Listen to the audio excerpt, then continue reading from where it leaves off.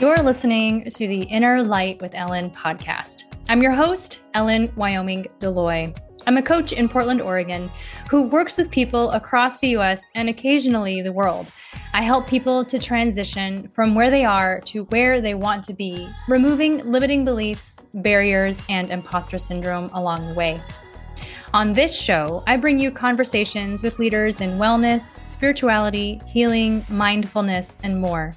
We also dive into themes around intuition, equity, racial justice, and what it means to be living here in the 21st century. I'm excited to bring you each episode. Thanks for listening. Be sure to subscribe wherever you listen, and if you love the show, leave a 5-star review so others can find us. If you want to learn more about my work and what I do, go to ellenwyomingdeloy.com. Thanks. Enjoy the episode.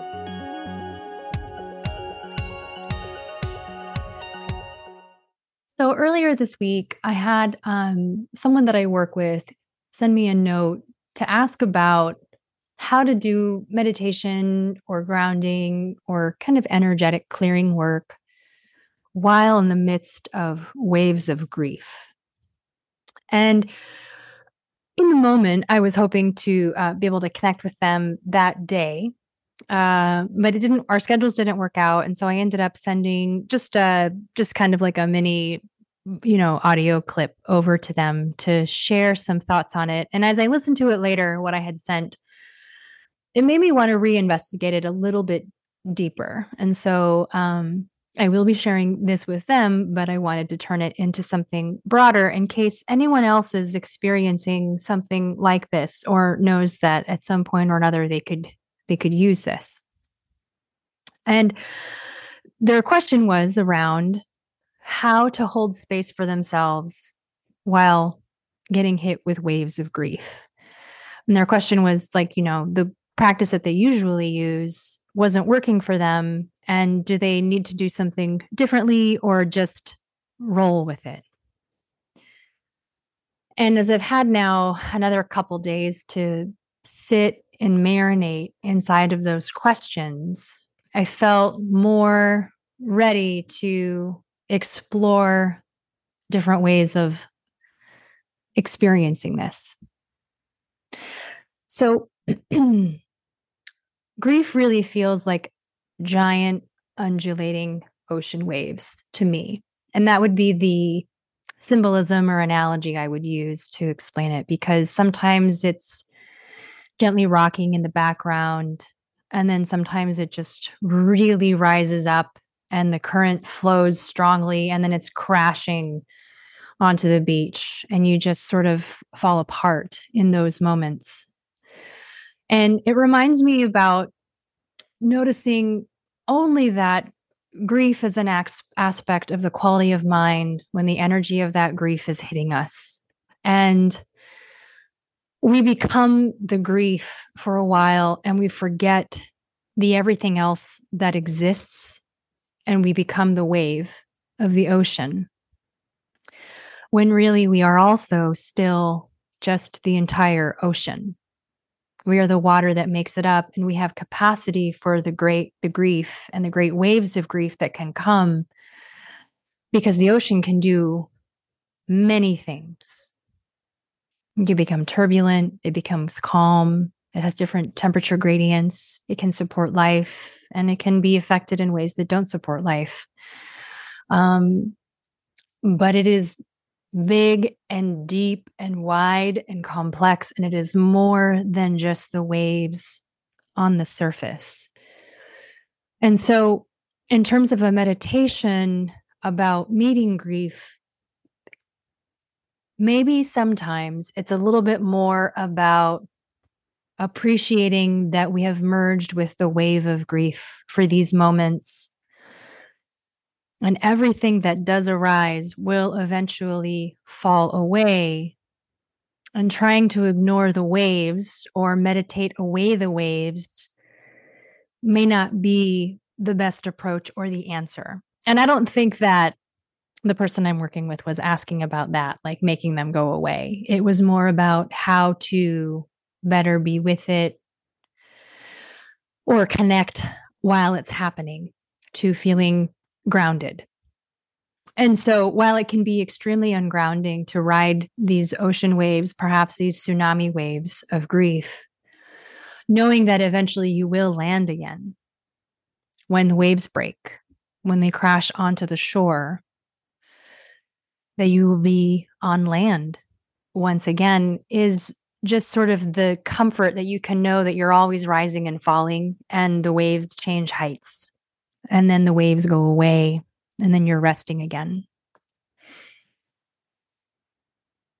Now, this is significantly only about the moments of riding those waves. There are the other aspects of it, which is around the relationship and what's happening and why the grief is occurring. And this is about the transition and the changes that are happening.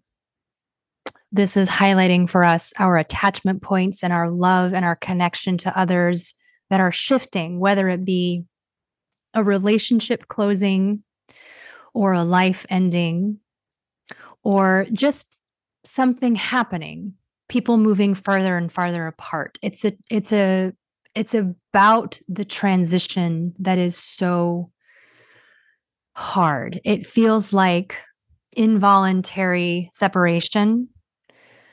It feels like I'm imagining when you have to take off a Band-Aid and it's too sticky and it really hurts to remove the Band-Aid.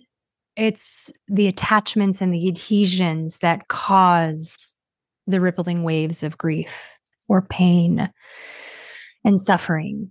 And so, not in the moment of being in the tsunami and the great waves of grief hurtling over the surface of the ocean towards the shore, but maybe in the moments after the waves have broken and a person is collecting themselves and breathing and looking for grounding again in those between moments, that might be the time to sit in mindfulness and awareness and become aware of where the attachment points are in our bodies.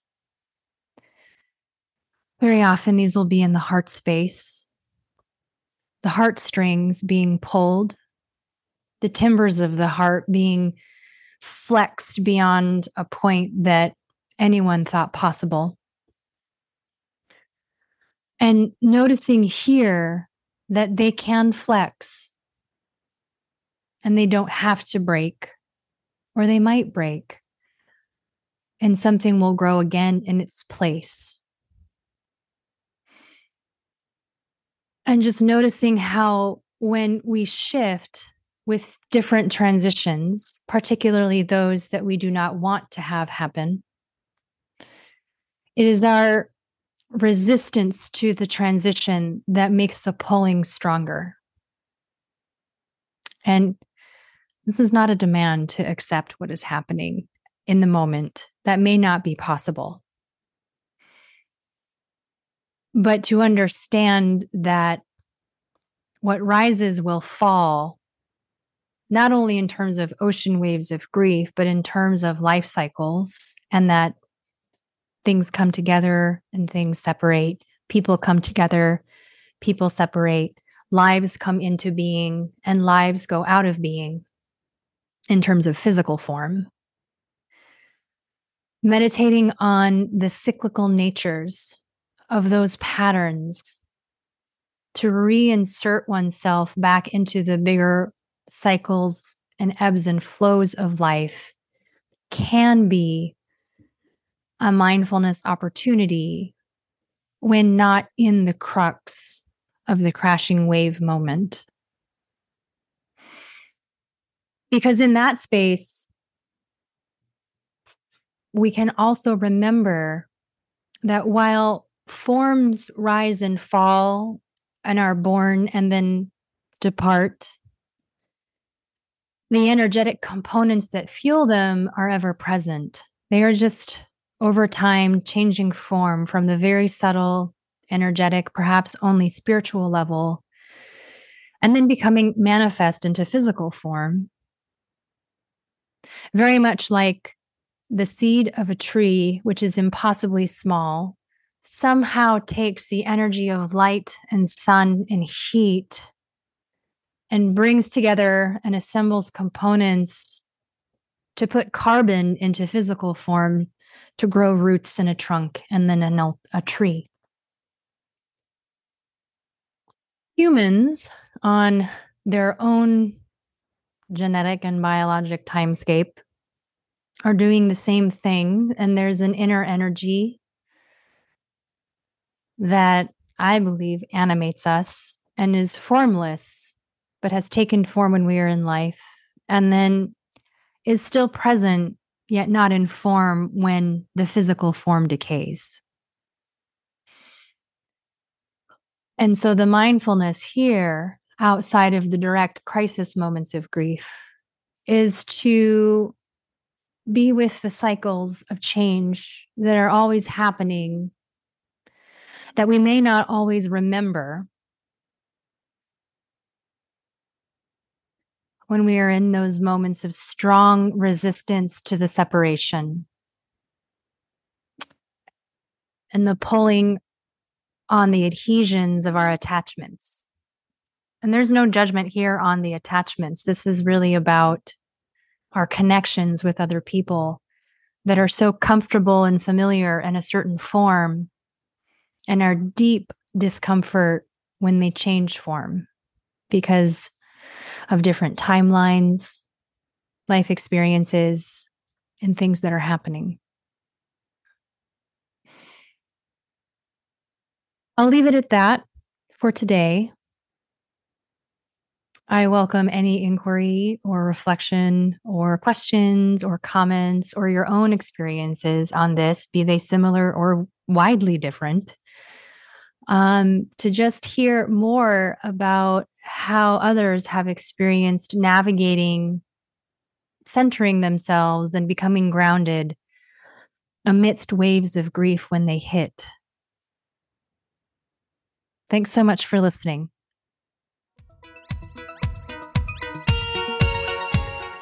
Thanks so much for tuning in today and listening to the show. Be sure to subscribe wherever you listen. And if you love the show, leave a 5-star review so others can find us. To learn more about my work and what I do, go to ellenwyomingdeloy.com. Thanks. See you next time.